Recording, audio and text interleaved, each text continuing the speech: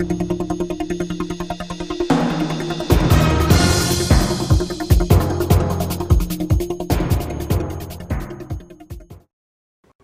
Mark Pender for Econoday with Mark Rogers, Senior Economist for Econoday. Mark, let's start out with last week as a starting point. For equities, it was not pretty, with the S&P down a sharp 2.6%. What do you think's behind that?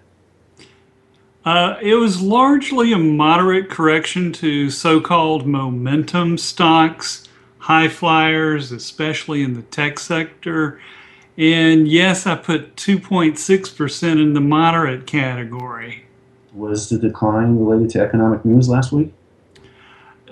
That's the interesting thing. No, economic news was mostly net positive.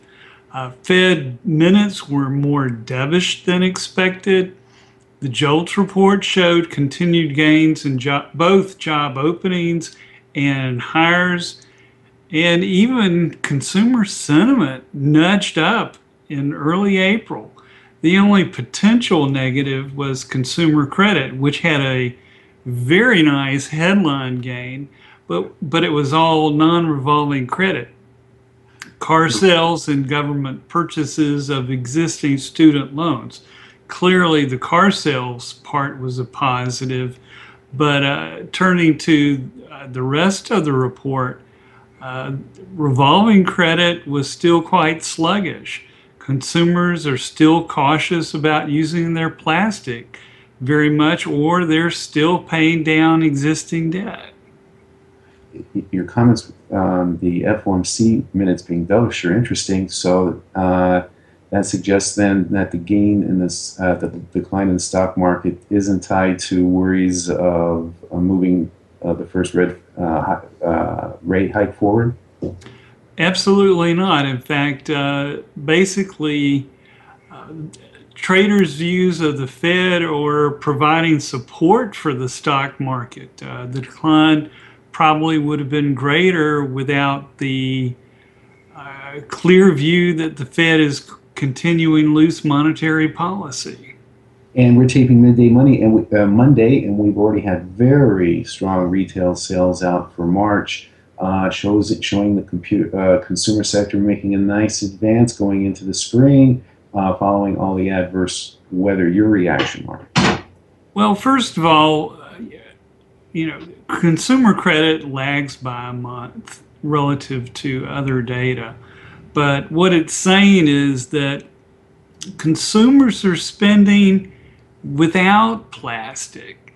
And it does look like we are getting a little bit of a spring rebound where consumers basically stayed indoors during the atypically adverse weather. We got a 1.1% boost in March. That's outstanding. And even if you go to a core measure, it was still strong. We saw retail sales excluding autos and gasoline up 1.1%. So the consumer sector appears to be playing catch up after bad weather in January and February. And I think we'll have some upward revisions to GDP estimates for the first quarter. And when we look ahead to this week's calendar, we're going to get another run of data seeing if the spring thaw continues. That's right. I think we really need to get past the winter numbers and even the spring rebound numbers that actually continues to occur. But the first item after the retail sales report is the CPI report. And we had an unexpectedly strong March PPI, and the question is whether it will show up in the consumer price data.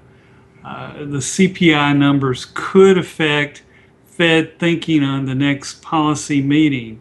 I think it's low odds, but there could be some possible impact on taper. Again, I think it's low odds though.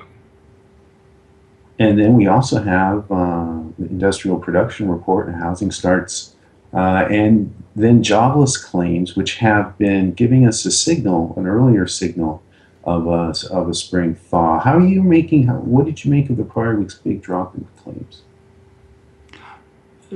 Well, I think most analysts, and you were one to point it out, that there are some significant seasonality issues related to data before and during the week of Easter and even the week after Easter.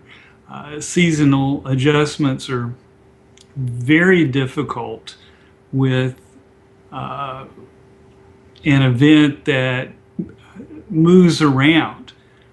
But the drop in the initial jobless claims number, it was so sharp, it has to be significant, even with seasonal adjustment difficulties. And what are you looking for in industrial production on Wednesday? Well, we've got both housing starts and also industrial production, but turning to production first. Uh, I'm expecting a sizable well, first of all, there's a difference between the headline number and then what I consider more important, the manufacturing subcomponent. The headline number really gets whipped around by the utilities component.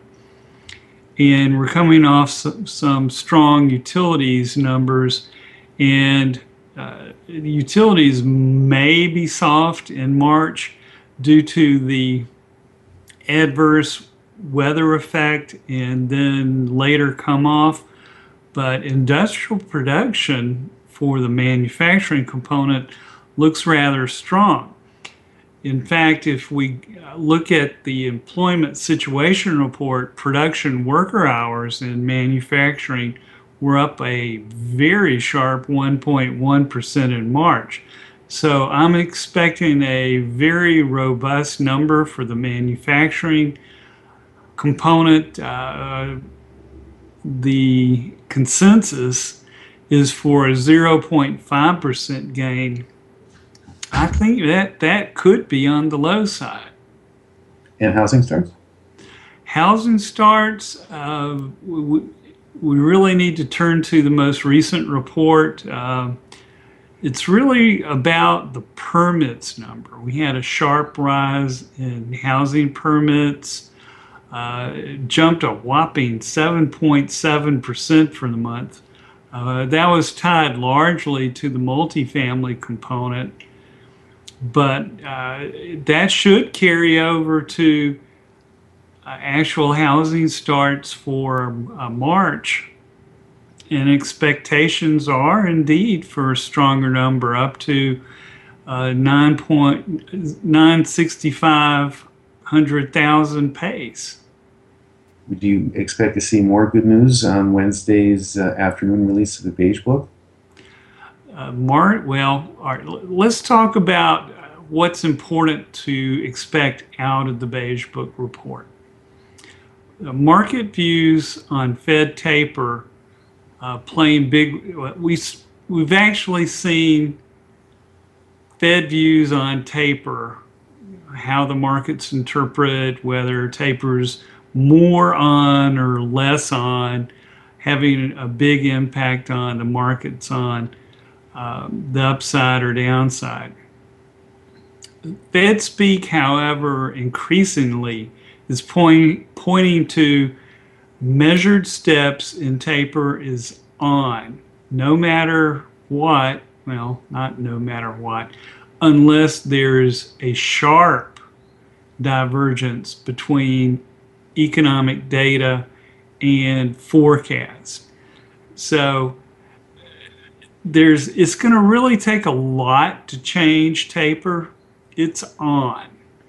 So the real issue for the markets is, what is the characterization of the economy from the Beige Book? And that's what should impact expectations about corporate profits. Taper is on. That needs to be built in. It should be built in into market expectations roughly $10 billion reduction each FOMC meeting.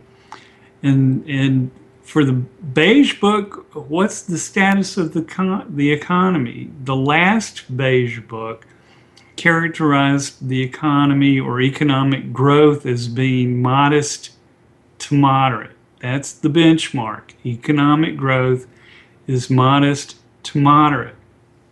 And we need to look for any differences from that characterization and, of course, component analysis within the beige book for the consumer sector, housing, and so on.